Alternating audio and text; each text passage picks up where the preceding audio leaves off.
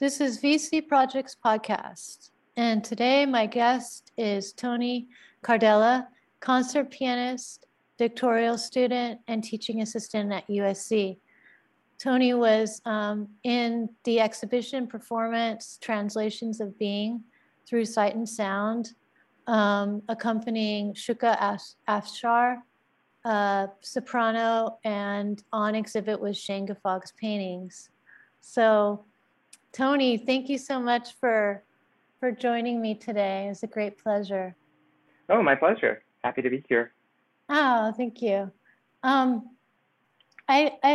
super interested in music. I love music, all types of music, classical music, contemporary classical music, ambient, sound art, everything. I played cello for a while, classical cello for a while in college, and kind of improvisation and things like that, towards a more art experience in performance art. But I have huge respect for you and your career and your accomplishments. And I know you have quite a lot of awards and competitions and things like that, which I'll get into in a minute. But to begin with, the most obvious question is, when did you realize that you had to play piano? Sure. Yeah, it's, I guess, kind of a cute story, maybe a little bit cliche as well. But when I was 3 years old, my mom took me to see a concert pianist. Neither of my parents are musicians, but they both have a lot of respect for the arts in general, but also for classical music. So my mom took me to see a concert pianist when I was 3, and she brought a bunch of toys and things to kind of distract me, just in case I wasn't interested in it at all. But I never lost focus the whole concert. I was just like completely zoned in on what was happening. And then afterwards, she asked me what I thought, and I told her, well, that's what I'm going to do when I grow up. Like, I want to be up on that stage playing the piano. Like, I was like, I had decided at 3. And she was like, oh, well, sure, okay, that's cute. But then I started to, demand a piano and piano lessons. So she bought me a small keyboard, but nobody was going to teach a 3-year-old who couldn't read or write yet. So she bought me a keyboard, and she kind of taught me a little bit of what she knew. She had taken maybe some piano lessons as a child herself. So she knew where middle C was and what the notes were. The keys on the piano, things like that. So she kind of taught me a little bit, but she didn't have too much to teach in that regard. But we had a few classical CDs. I remember there's this one CD of Mozart piano sonatas. At this point, I don't know who the pianist was on that CD. I don't even know who the pianist was in the concert that I went to at 3. I wish I could go back and kind of figure some of that stuff out. But I had the CD of Mozart piano sonatas, and I would just kind of listen through them just on repeat over and over again. And then I eventually started to sit at my little keyboard, and I would start figuring out the melodies by ear, and kind of start playing along with the recordings a little bit. And my mom saw that, and she was like, oh, okay, so this isn't terribly normal. We need to get this kid some piano lessons. And so after that happened, she spoke to a piano teacher in my area and mentioned that, and the teacher's like, okay, as he gets a little bit older, we can definitely start lessons. I think when I turned 5, I started lessons with her. And I got really lucky because I grew up in a really small town in Wisconsin, with virtually no, or very little arts, and kind of classical music for sure.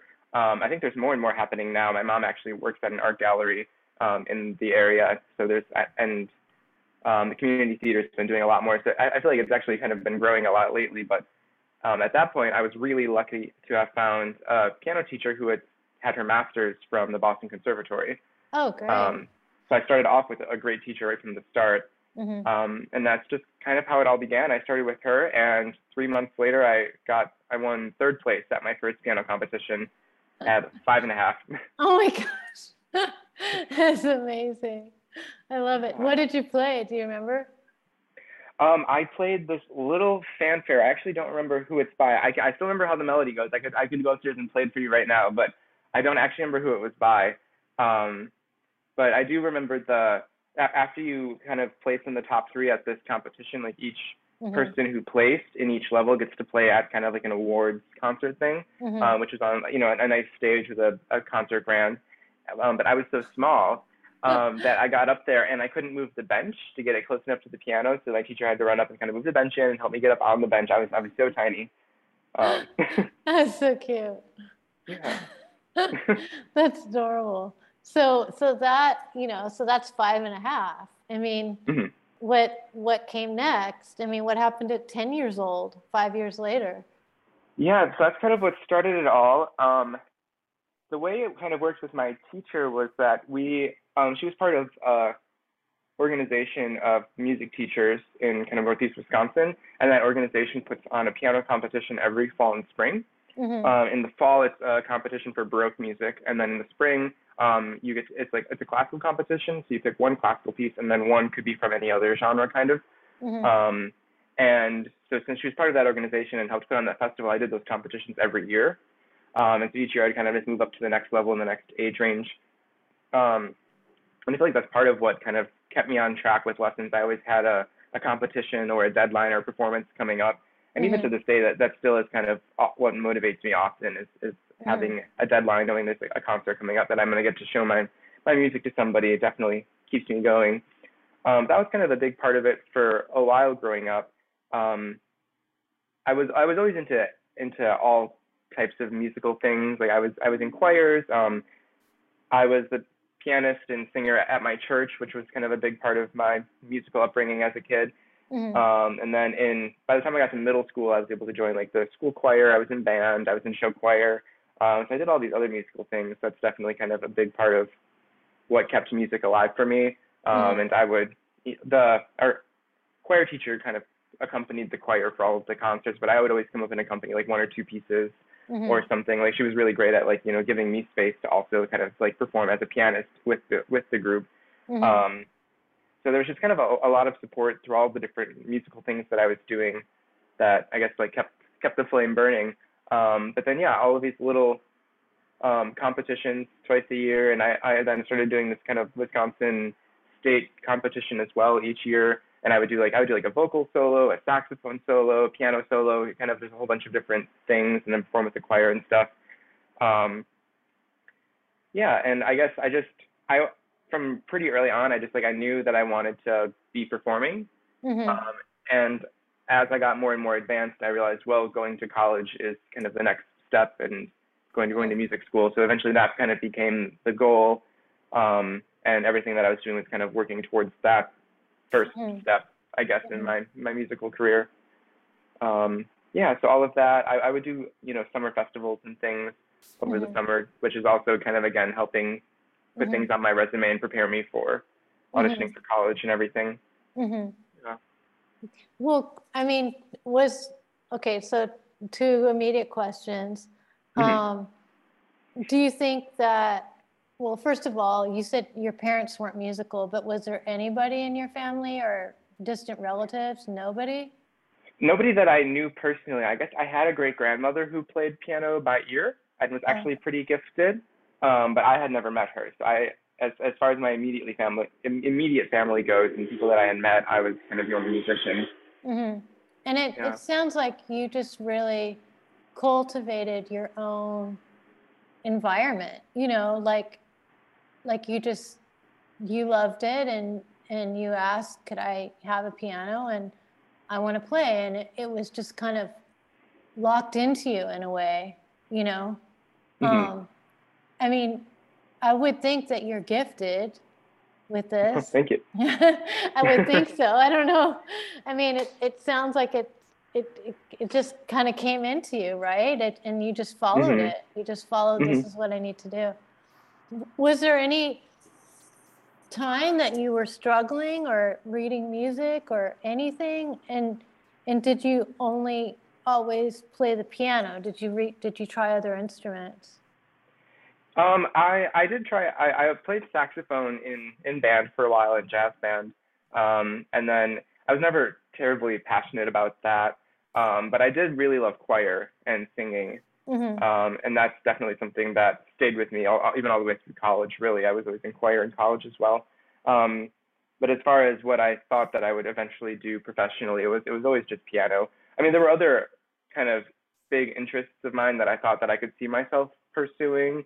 I was always really into interior design, and I really fell in love with baking in high school too, and thought about maybe training to be a pastry chef. Um, but piano was always the biggest passion.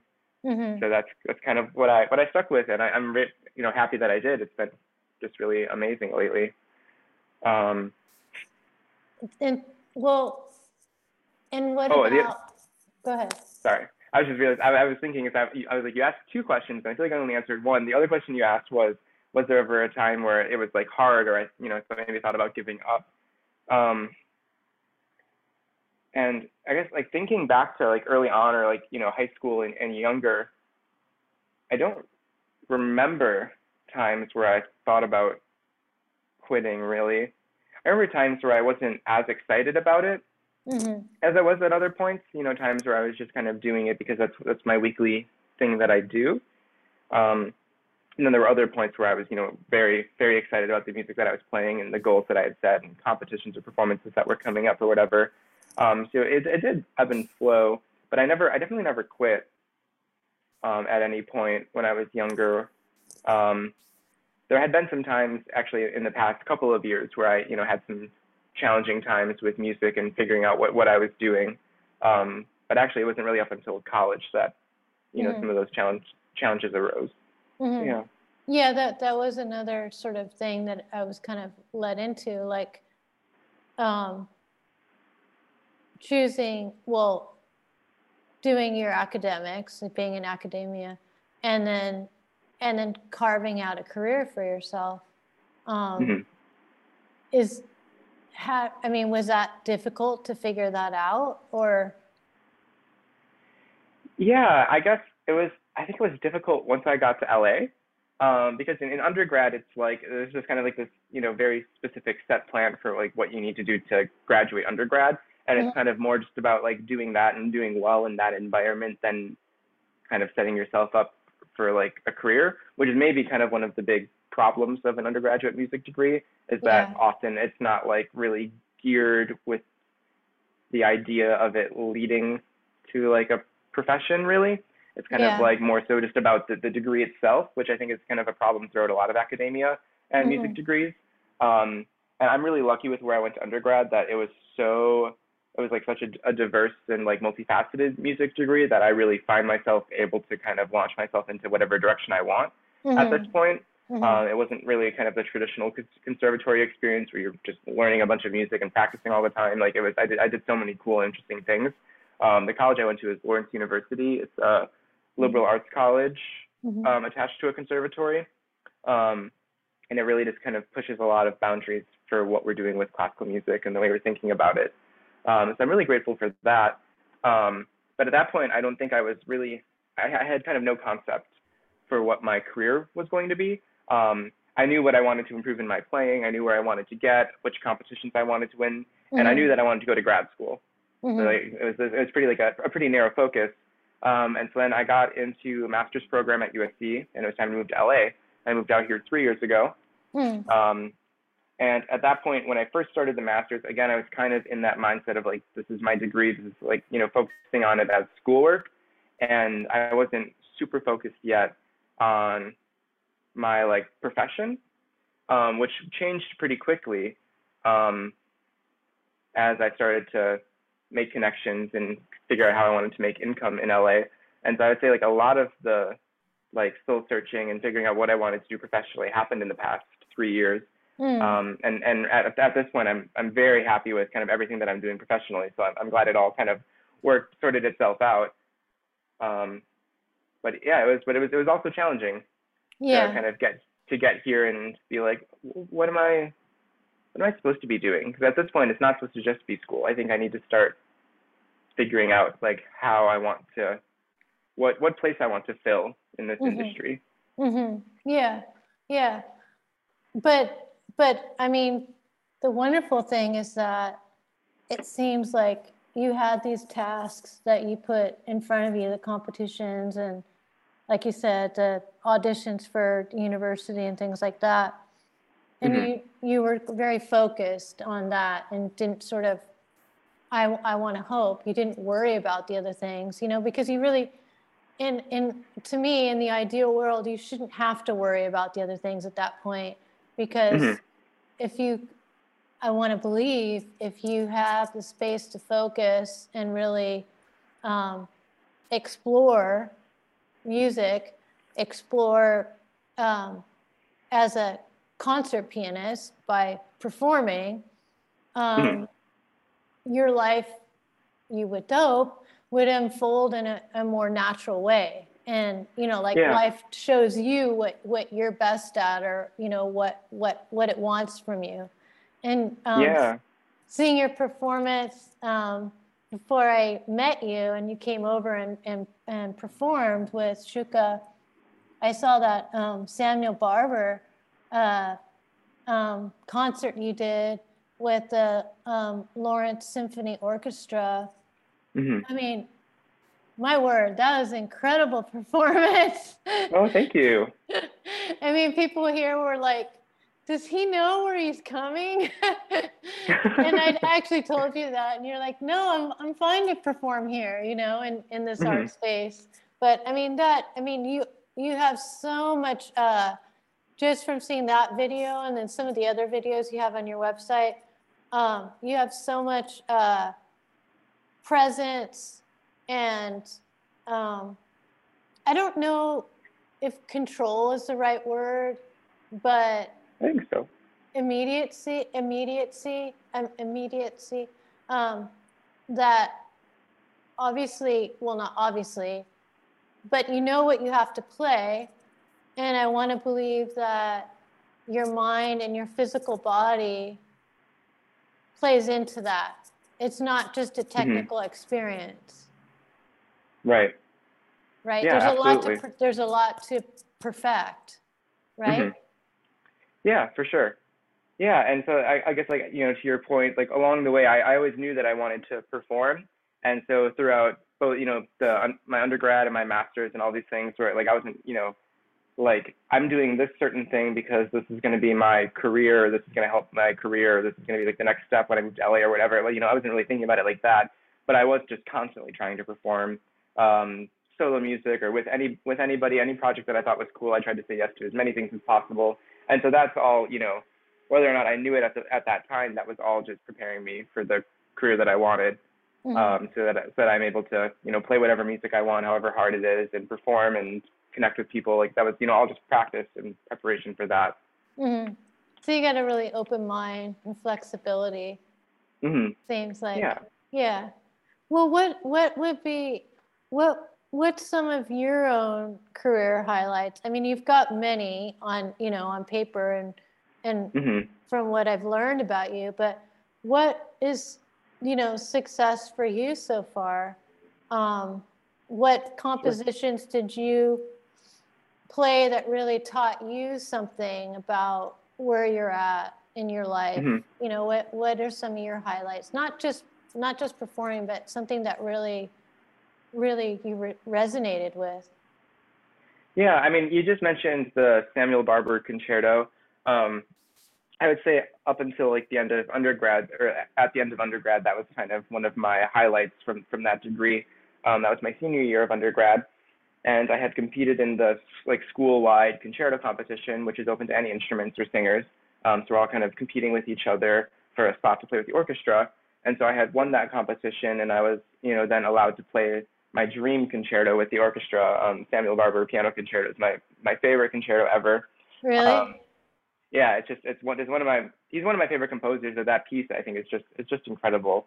And so I was so excited to play that. And then the orchestra is just all full of my friends and colleagues from undergrad. Oh, okay. So it's a really, you know, special experience in that way, and getting to kind of, you know, play for the whole school and the community, and kind of have this showcase concert on the stage with the orchestra was so amazing. And that piece was, I picked that piece because I loved it so much, and I loved listening to recordings of it, and I didn't really realize that it's just one of the most difficult concerti. It's so hard. And so I was really kind of like it. thrown into the deep end with that. And I feel like, you know, that's has happened to me a few times throughout undergrad where I picked such hard music without really knowing it, but I love the piece so much, and then it's like, well, I need to be able to play this, and like that kind of pressure and like really wanting to play that challenging piece, gets you to like the next level. And I feel like I just improved so much while perfecting that piece and getting it to a place where I could play it with an orchestra and be confident. Which is maybe one of the scariest performance situations I think that I've been in, where it's if I'm playing a solo concert, I've again going back to kind of my training growing up and all of the different types of musical things that I did. I have a lot of interesting kind of musical skills that aren't just classical. I played a lot of pop stuff. I played with church choir and kind of church rock groups, I guess you would say, whatever, Christian, kind of modern Christian music. And I feel like, all of that comes together with a lot of different skills that maybe wouldn't have received if I was doing strictly classical stuff. And so when I'm on a stage and I'm playing just solo music, I feel really confident that like if something goes wrong with my memory, I'm able to take my way out of it pretty quickly. But you really can't do that with an orchestra and a conductor all trying to stay together. So I was like, I really just have to be kind of perfect. There's really no room for memory glitches or for anything to kind of derail. And then on top of that, it's just such a hard piece to begin with. So I feel like that really pushed me to play at that point maybe the highest level that I had ever played at. And for a while, like that was my piece, like that concerto. After that, I took it to quite a few different competitions and things. But I think that was really kind of one of maybe my first kind of like landmark moment where I was like, and I just remember that concert was just so exhilarating. Like I just remember, as classical musicians, like we talk about like a state of flow. I don't know I'm sure that's a thing like in the art world too, maybe. I know that it's a thing with like very high level athletes too. They talk about this like state of flow that you get into where it's kind of like a bunch of like automated processes are happening. And you're just kind of like watching it all happen, really. It's like less about like thinking about every single thing, and it's more just like, I don't know, happening. And that was the moment where I was like, I really felt like I was in that state. Wow. For one of the first times, and then following that, a lot of my performances, I was like, right, this is what that felt like, and I was getting there again. But yeah, so that was kind of maybe the first really big moment for me. And then lately, I've just been feeling like my career has just been very rewarding. I've given quite a few really wonderful concerts in the past year or so.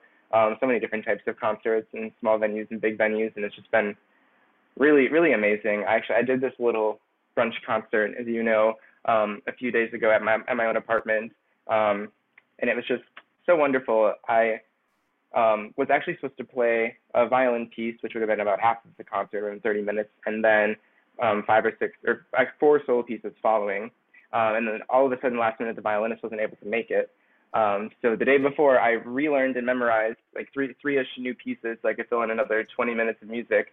And I performed on Sunday, and I was just so happy with how everything went. And I feel like, I don't know, lately I've just been, maybe it's coming out of the pandemic that everything has just felt so meaningful, and just like, it's just so exciting to share music with people again in person. But I would just say all of the performances this past year have just been really affirming. It's like, oh, this is exactly what I want to be doing, and it's going very well. And I'm just really happy to share my artistry with people. And I think also this past year has been different because I'm now doing my doctorate at USC, which was kind of the end goal as far as academia goes for me. When I did my undergraduate going into the master's, it was like, I know that all of this was kind of preparing me to be able to pass the audition to get into a doctorate. And so now it's kind of like, well, I'm at that end goal. I'm doing I'm doing research. I'm kind of like at academia in the highest level, and that's going to be over soon. And so that's just kind of like an exciting, rewarding place to be in as well. And then on top of that, I'm teaching undergrad at USC, which is kind of the other half of my career that I've been preparing for. Like, I really want to be a professor. I really love teaching. And so now it's like that's starting to happen, and I'm kind of performing professionally in Los Angeles, a city that I didn't really, coming from a small town in Wisconsin, that's kind of like a dream for me as well. So I don't know, everything's just been coming together lately, and it's just been a really great year. That's so good. That's so good to hear that. You talk about, the pandemic and And I noticed on your website, you have created this piano a day series, and then you created like a playlist. And you mentioned on the website that, you know, your people can ask you to play pieces like requests, and you're going to be posting them on all your social media platforms, and that you hope that this will inspire creativity and put more positivity into the world by making connections through music. I think that's really excellent. And you also say, through the process of taking requests, creating the content, and sharing the music with as many people as possible, I hope to be able to provide an interactive art form to bring comfort and excitement during this uncertain time. I think it's so thoughtful. Tell me about, I mean, I have way more questions for you, but tell me about that gesture. Yeah, so that came from a place I actually was personally really needed that, and that was actually kind of a really big like turning point, I think, for me and with music. So it was as much for me as it was for everybody else. Even though I know that a lot of my friends on Facebook and colleagues really enjoyed the whole process and getting to request videos, and it was meaningful for a lot of people. But it was really really meaningful for me personally. I mentioned earlier, you asked, were there ever challenging parts or parts where you weren't sure if this was what you wanted to do or whatever. And it really kind of the first time that really hit me hard, or actually it's really maybe the only time that I've really questioned it, was when I had just moved to Los Angeles and I started my master's, and I was trying to pay for rent here by being a collaborative pianist, and I was playing a lot at USC, and not finding ways to make as much money as I needed to. So I was just taking on more than I really had the time and energy to be taking on. And so at that point, music was really just becoming like, how can I really quickly learn all of these pieces to play for all of these people so that I can make my little bit of money to pay rent? And it was really less about artistry or finding my own voice or doing what I wanted to do. And maybe even not, even though parts of the ways that I was making money was performing, it was less about the performing and more about just like, I need to cross this off the list so I can get to the next thing. Yeah. And I hit burnout pretty quickly. And so it was, I started my master's, and I had that first semester, and then that second semester, halfway through, was when the pandemic started. So I had only been in LA for about 8 months and had been in my degree for about 8 months. And I really was like, at that point, questioning what I was doing, because I wasn't really performing solo music. I was barely keeping up with my own solo music. And I was really just like doing my academic stuff and like working as much as possible musically, but to like, pay my bills. And it just wasn't, none of it felt right. Or like what I was supposed to be doing. And then all of a sudden everything stopped, right? The pandemic hit, all of my collaborative stuff paused, school paused.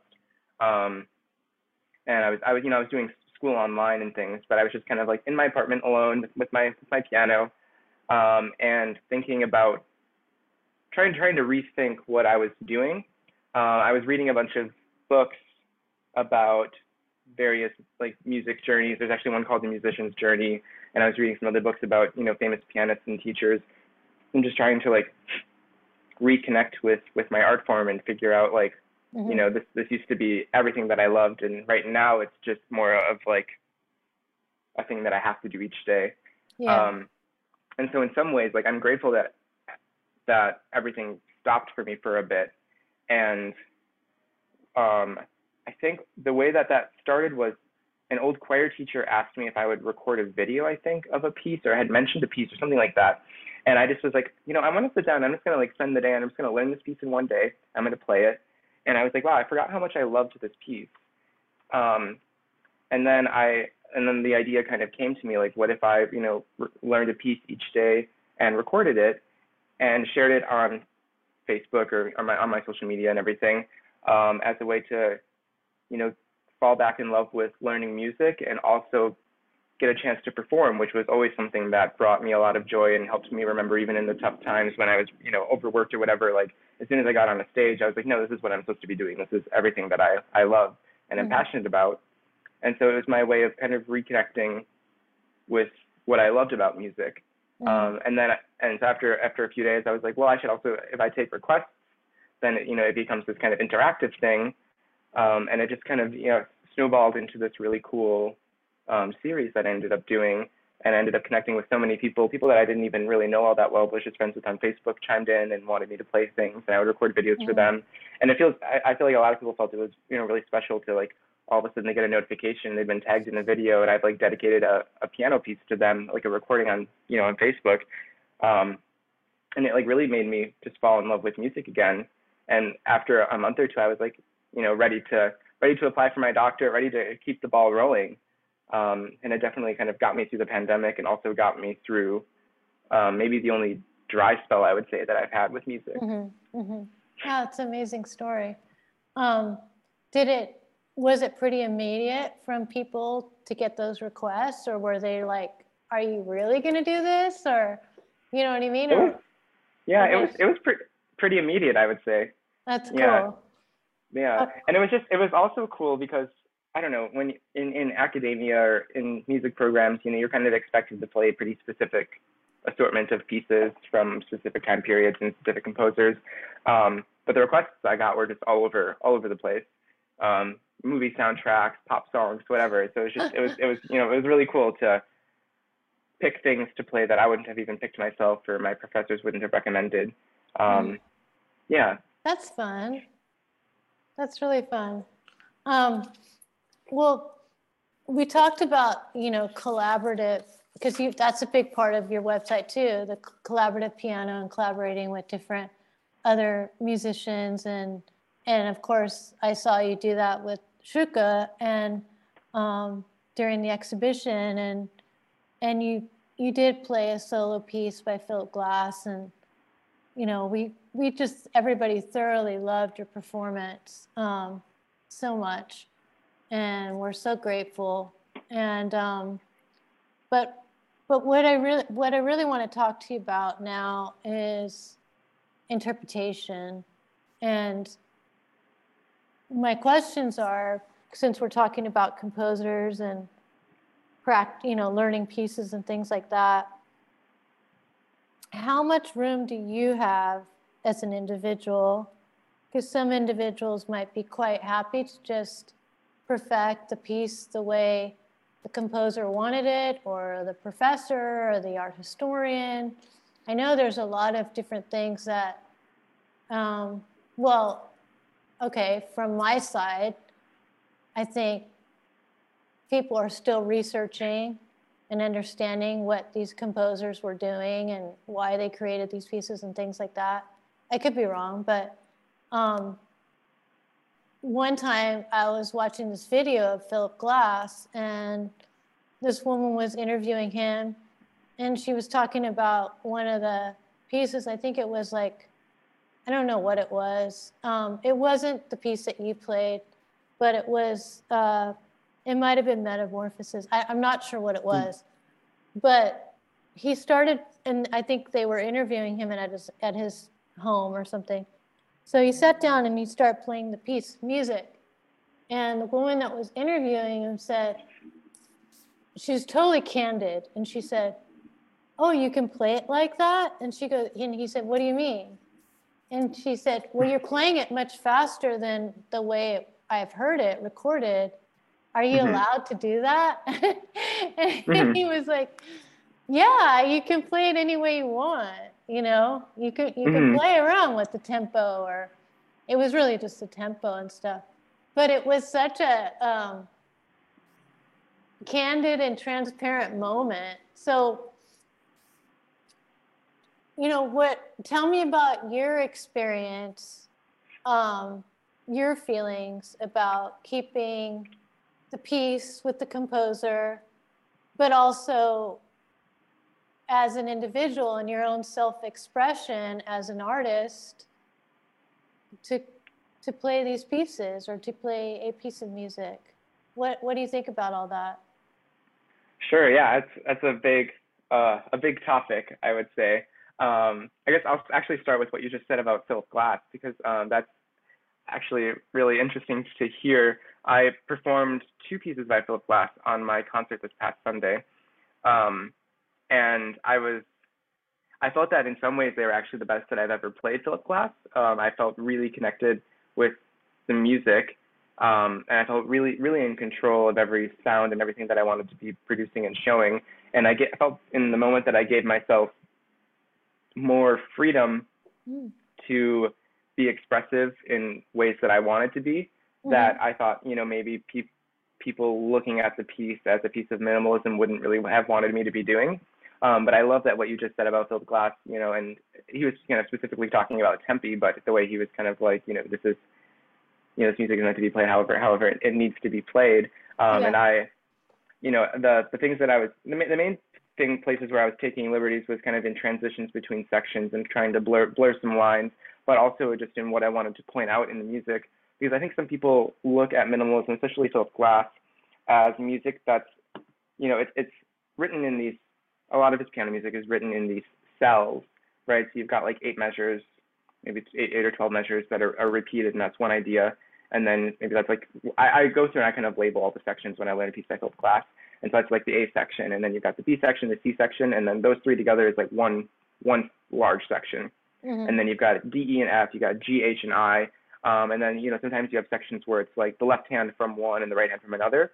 And so when I learn his music, I kind of like make a little roadmap, and it's just a really easy way to memorize it quick. I'm like A, B, C, A, B, C, D, E, F, back to A, B, C, Wow. and then I'm like, oh, got it memorized. I'm good to go. But so it's like all of these little sections that are just, and they're each repeated, probably 2 to 3 times, and then you leave that section, you go to the next section, and then the whole section is repeated again. It's very repetitive in some ways.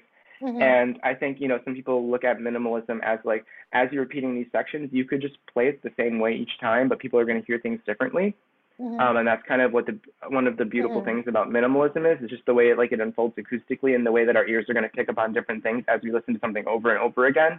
If the left hand's going, da, da, da, da, da, da, da, right, that's kind of like one way to hear it. But then, as it's happening, you might just hear like the bottom note coming through over and over again, da, da, da, da, or the top note or something. You might hear different things poking out of the texture, which I think is one of the cool things about minimalism.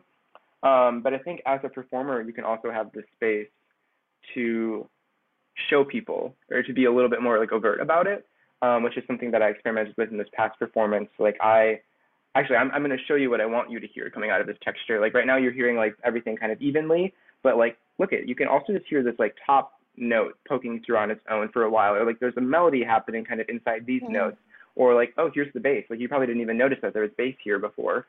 And musically, I felt that to be really rewarding, and I felt, I got a really kind of crazy reaction. People were really moved. A couple of people were moved to tears, during that performance. Gosh. And I'm like, and I think some people would say like, oh, you're not being true to what minimalism is by doing that. Potentially, some people might say that. But it was a performance, and people were moved. So I'm not entirely sure I care too much about that. And so I think that's kind of the whole balance, especially when you're doing music in academia. And it's like you're trying to toe that line of like making certain people happy, and eventually you have to just kind of throw that away. Because it's like, no, I need to be who I am as a performer. I need to make my audience happy. And if you're just trying to please like the people who say that these are the rules, and like you're just kind of taking it like, I have to play this music because of this, then like I personally don't think there's much of a voice in that. That's kind of more of like a history lecture, which can be really amazing, and especially people who like do historically performed music on like historical instruments. Like I think that's a really cool kind of like history lesson meets music meets artistry. But for me personally, I think that I need to figure out what I want to say in the music. And I think part of that is first looking at it historically and figuring out what the composer, trying to figure out what the composer, right? Because most of these composers have passed away hundreds of years ago. So how can we really know what they wanted to say? But trying to learn as much as I can, especially while I'm in academia. That's also kind of the point. And if I want to be a professor, I need to really know everything that there is to know about this. So I start there. But then as I'm like looking at that and trying to do things that I think would have been historically informed, then I start to grapple with, and usually it just kind of happens organically, because I'm like, well, this doesn't work on my modern instrument, right? Especially if we're looking at like Bach or Mozart, Bach would have probably not even been played on an actual piano, and Mozart would have been on a forte piano that's so different from my piano, even Chopin and Ravel. The pedals were different, the strings were different, right? It was all completely different. And so if we're trying to be so strict, but a lot of it doesn't, or some parts of that just don't work on my instrument, or they just like make it like kind of an impossible feat to play it like that on this modern instrument. And so kind of organically, then I start to question things like this isn't working. And it's like, honestly, this probably just isn't working because like if Ravel had this piano, he wouldn't have probably played it that way. He wouldn't have written it like that, right? Right. So that's kind of, and you know, especially like in Debussy and Ravel with pedaling, is kind of like, you know, there's these like long pedals where everything is supposed to blur together. And on their piano, it would have still been very clear.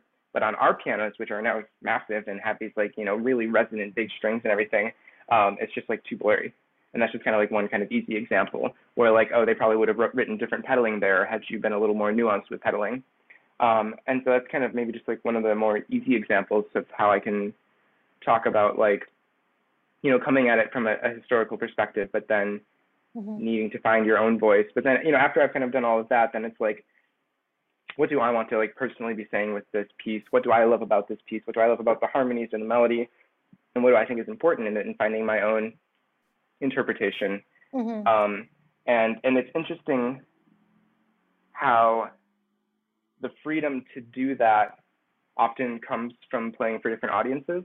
And I would say that that's maybe something that's tough about music degrees in general, because you play, at least at USC, you have like a jury at the end of every semester, which is kind of like your final exam for like a final exam performance thing. And for the piano department, you play your three pieces in front of 8 to 10 piano professors, and they're all kind of listening. And, you know, they say that they're just like listening to hear your progress and your artistry, but also like they're all piano professors. And so they're also all listening, knowing that, oh, well, in Beethoven, it should be this, and in Mozart, it should be this. You know, that's the training, and that's what they're trying to teach. So that's also how they're listening. And so in that moment, that does sometimes, you know, that can force people to play in a different way versus if I just come to an audience that I don't know if anybody knows anything about historically informed classical music, but I just want to share something with them. And all of a sudden I find myself doing things and I have so much freedom in the moment. And I'm like, wow, that was really beautiful. That's how I want to play that piece, you know? And so trying to recreate that in my practice too, I think is important. But I think that's maybe something that's problematic about music degrees in general, is that like the big performances, it's like, oh, it's your senior recital, but it's still in front of all of your music friends in music school and your professors who are all kind of thinking in this one certain critical mindset.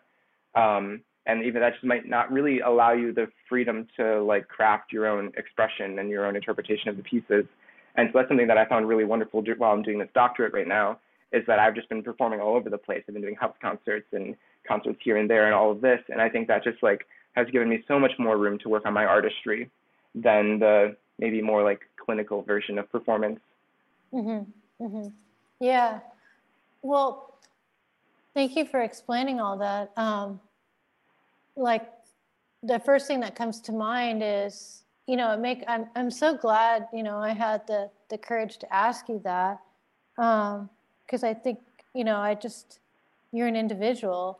So it only makes sense, you know, in this age that you would want to, if you're has as much knowledge and education and research like you do, that you would want to have an opinion about some of these pieces. I mean, it's not like it's not like me doing it, who has no knowledge or background or history or even understandable respect, because I don't know. You know what I mean? I just don't know. But I think what comes to mind is that, like, I would imagine as an individual pianist, you might be known for certain pieces or certain composers that really resonate with you. And so and I'm not saying to single out of it, I'm just kind of guessing. So if you like Philip Glass and you feel like, you know, certainly you're going to come here and you're going to play Philip Glass and you have total freedom, because you know we're visual art people for the most part, and we wouldn't know. You know, we know the pieces, but we don't know them the way you know them. So we would be ideal audience members for that. But what I'm trying to say is that, okay, So let's say I'm at the record store, you know, and I want to buy Philip Glass, and I have all these options of all these different musicians that play Philip Glass, right? So all these people are going to play them differently, but more or less the same. But then if I came across you, I go, well, he's actually going to bring another element to it. So I would think that in a good way that people would follow you who are more interested to learn, to kind of go outside the box. Right? Yeah, potentially. Does that make Yeah, any I can sense? see that. No, I think that makes sense. I mean, I think that's one of the fun things about kind of going on YouTube and just typing in your favorite piece and like listening to 20 different performers play it, is that, a lot of people are going to take so many different types of liberties, and some people are going to be, a lot more strict to what they might see in the score, and then other people, you're like, whoa, I would have never thought to do that. How interesting. I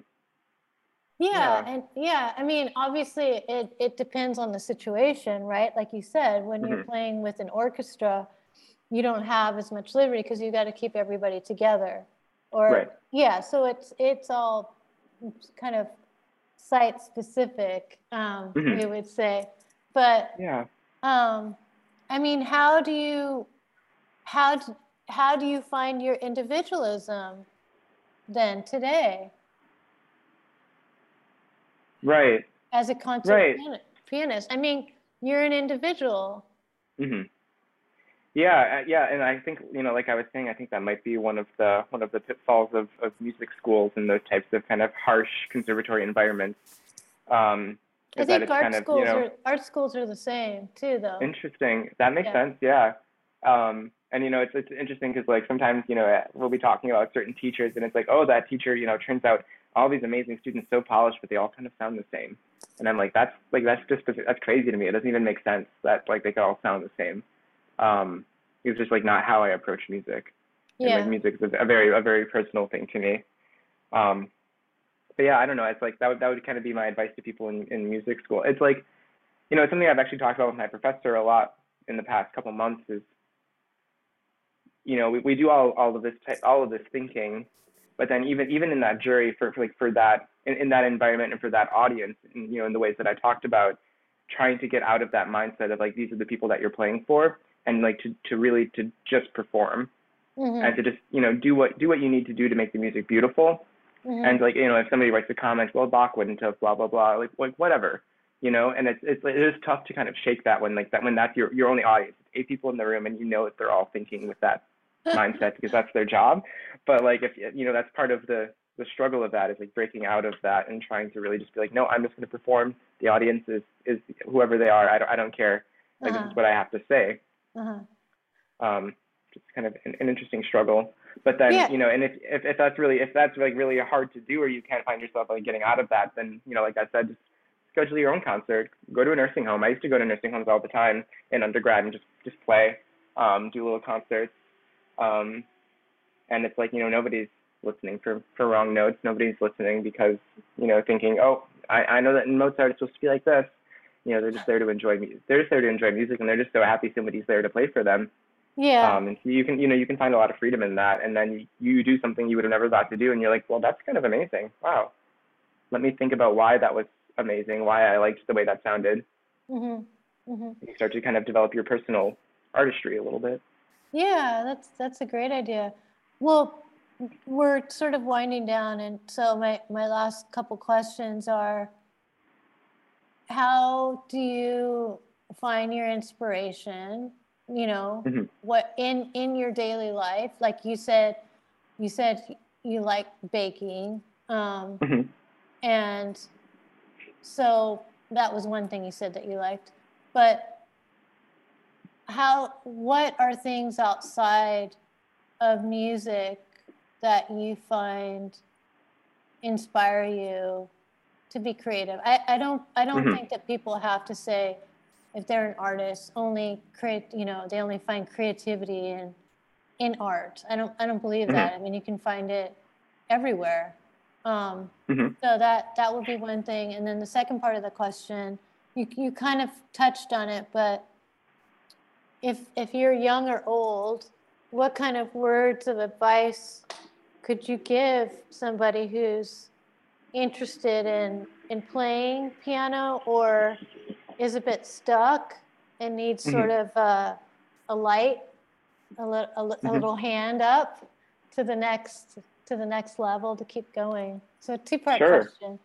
Yeah. So for the first part, I find inspiration all over the place. And I think it's because I'm interested in so many things. But I certainly I find a lot of inspiration in art. My mom is an artist, and so I grew up with an amazing painter in the house, and I took art painting lessons from her and from other artists in the area when I was young, and I've always had a huge appreciation for art. When I studied abroad, it was like how many famous art museums can I get to throughout Europe while I'm here for 6 months, kind of thing. So there's art all over my house, paintings from my mom, or paintings from other artists that I found. But I find a lot of inspiration in art.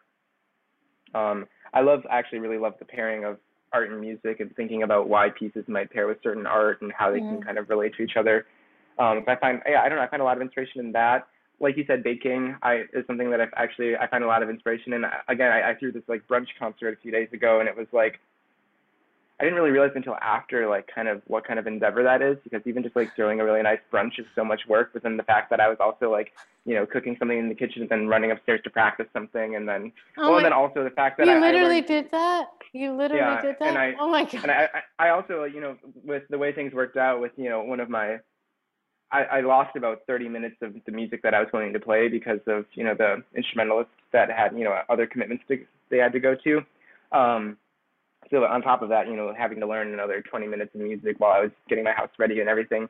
But I found a lot of inspiration in that, in planning and baking and cooking and everything.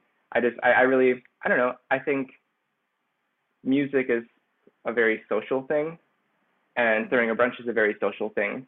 And so they make a lot of sense to go hand in hand, and I can see they can both inspire each other. Just even, I don't know, having good conversation is inspiring. I really like being out in nature. I like hiking a lot, and I find that very inspiring. And then I would say the other thing that I find inspiring and that often gets me up to the piano is movies and TV. I really love soundtracks. I really love, watching a show and being like, oh, that's really just a beautiful thing that they just did with the music there, and it made me feel things. And that will often I'll just like finish watching something and I'm like, I should go play for a bit.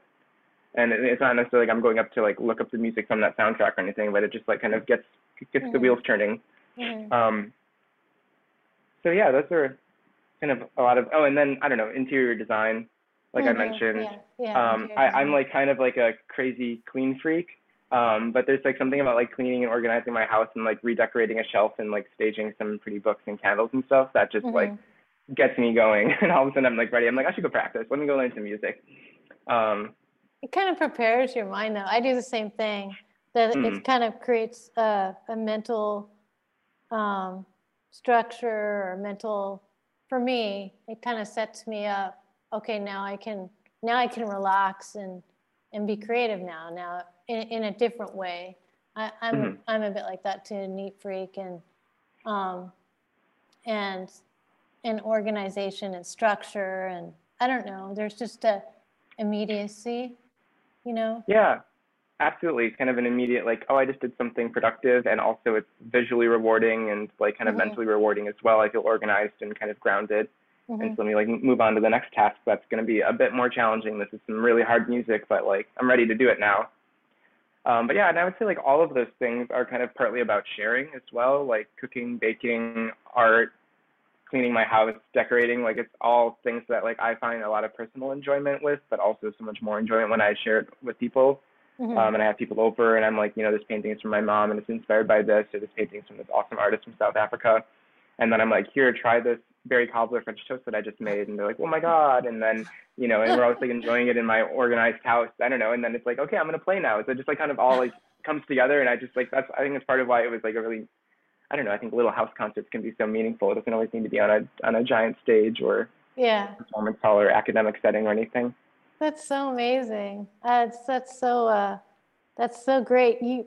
Before we hit that last point, the second part of the question, you said something that is really, really important. When you talked about watching the TV or the film and hearing that music and it making you feel Hmm. Um, do you think that that's what music is about? It teaches us to feel certain things. I think that can definitely be part of what it's about. I think there's a lot that we can get from music, and it could just be like, wow, that like for some reason that I'm not, I can't really figure out, it just sonically, or if it, triggered some kind of memory or something, but music moved me to tears. And I think that's like a really important and powerful thing that like music, can elicit emotions, whether or not we really kind of understand where they're coming from or not. And I think that's kind of, it's a big part of why we do what we do. I think there's also a lot of other parts too, you could just be like, I just really enjoy that melody, it's catchy, or like, wow, he's playing so fast, that's fun. There could kind of be like more, plenty of like other like less deep aspects of it that are just as great. Or just music as storytelling is something that I really enjoy. I had this audition last week, and the person on the panel asked me like why I picked the piece that I picked, because it's a piece that's not played very often. And I said that it was a piece by Liszt. It's called Orage, which means the storm. It's from when he was traveling in Switzerland. Um, and basically, like it's a crazy virtuosic piece, just like full of Wow. octave. Play these octaves for 5 minutes as fast as you can, and double note thirds and rums and Wow. arpeggios and stuff. Wow. It's a crazy, very challenging piece. And as a lot of music by Liszt is, it's kind of what he was known for. Um, but what I said was I really love how I like a lot of his music, and there are times where it's like these octaves are kind of just to be flashy, and I think that's great too. I love that. But I really like the instances where like he's using all of this over the top pianism to like convey a story or an image, or to kind of really like evoke something. Hmm. And you really get that in this piece. It's like, okay, so I'm like playing these really fast chromatic octaves coming down, and I'm like slamming these big thick chords in the left hand, and it's very clear that this is like wind and thunder. And then I do these like double note thirds, and it sounds like this swirling wind. It actually reminds me of Winnie the Pooh, this movie that I used to watch when I was younger. It's called Winnie the Pooh on a Blustery Day, and it's like, Yeah. and like his house floods, and he gets like washed out of the house, and it's literally like this. I don't, maybe it's even a similar composition in that soundtrack, because a lot of like cartoons have classical music in them. Yeah. Um, but it just like immediately the first time I heard it, I was like, it was just like I had that image in my head of Winnie the Pooh getting washed away in this like storm. And so I think music can be like storytelling in that way too, which is really Hmm. powerful. Yeah. Yeah. Oh, that's good. So what advice do you have for somebody who wants to play piano, or somebody who's stuck, needs Yeah, help? somebody. Yeah. I know that's two I think different things, but no, for sure. I think I guess starting with somebody who's feeling stuck.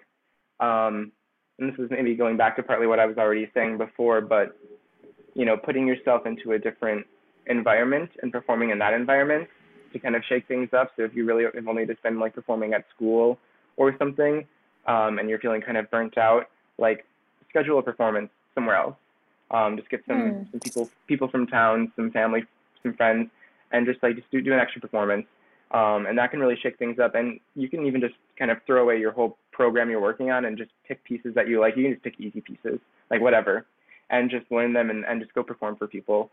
For me, that was always just like what kind of brought me back whenever things were getting too stressful. If I went and performed, I'm like, right, no, okay, we're all good now. Like this is what I love, and I just shared something meaningful with people, and they were moved by it, and that's really all that matters. And I just like feel like in music schools we just don't get to perform enough. It's like we're Hmm. working towards our senior recital, and that's what the whole senior year is for. And it's like, what? No, we need to be performing so much more often than that. And then professors will be like, well, you play in studio class every week. And again, I'm like, that's this certain type of performing where it's like everybody's listening like very critically, so they can offer you some feedback and some advice. But it's not really the same thing as just connecting with an audience and making Hmm. people be moved. Um, so, and maybe that's like counterintuitive, because it's like if you're feeling burnt out, like you're not wanting to like learn more music so you can go out and perform. But I think it's kind of like I don't know, just it's a way to break yourself out of the rut, if you can manage to do it. If you can kind of cancel something, take something out of your schedule, learn some new pieces, and go perform, I think you'll be re-inspired and reinvigorated to get back to the other stuff.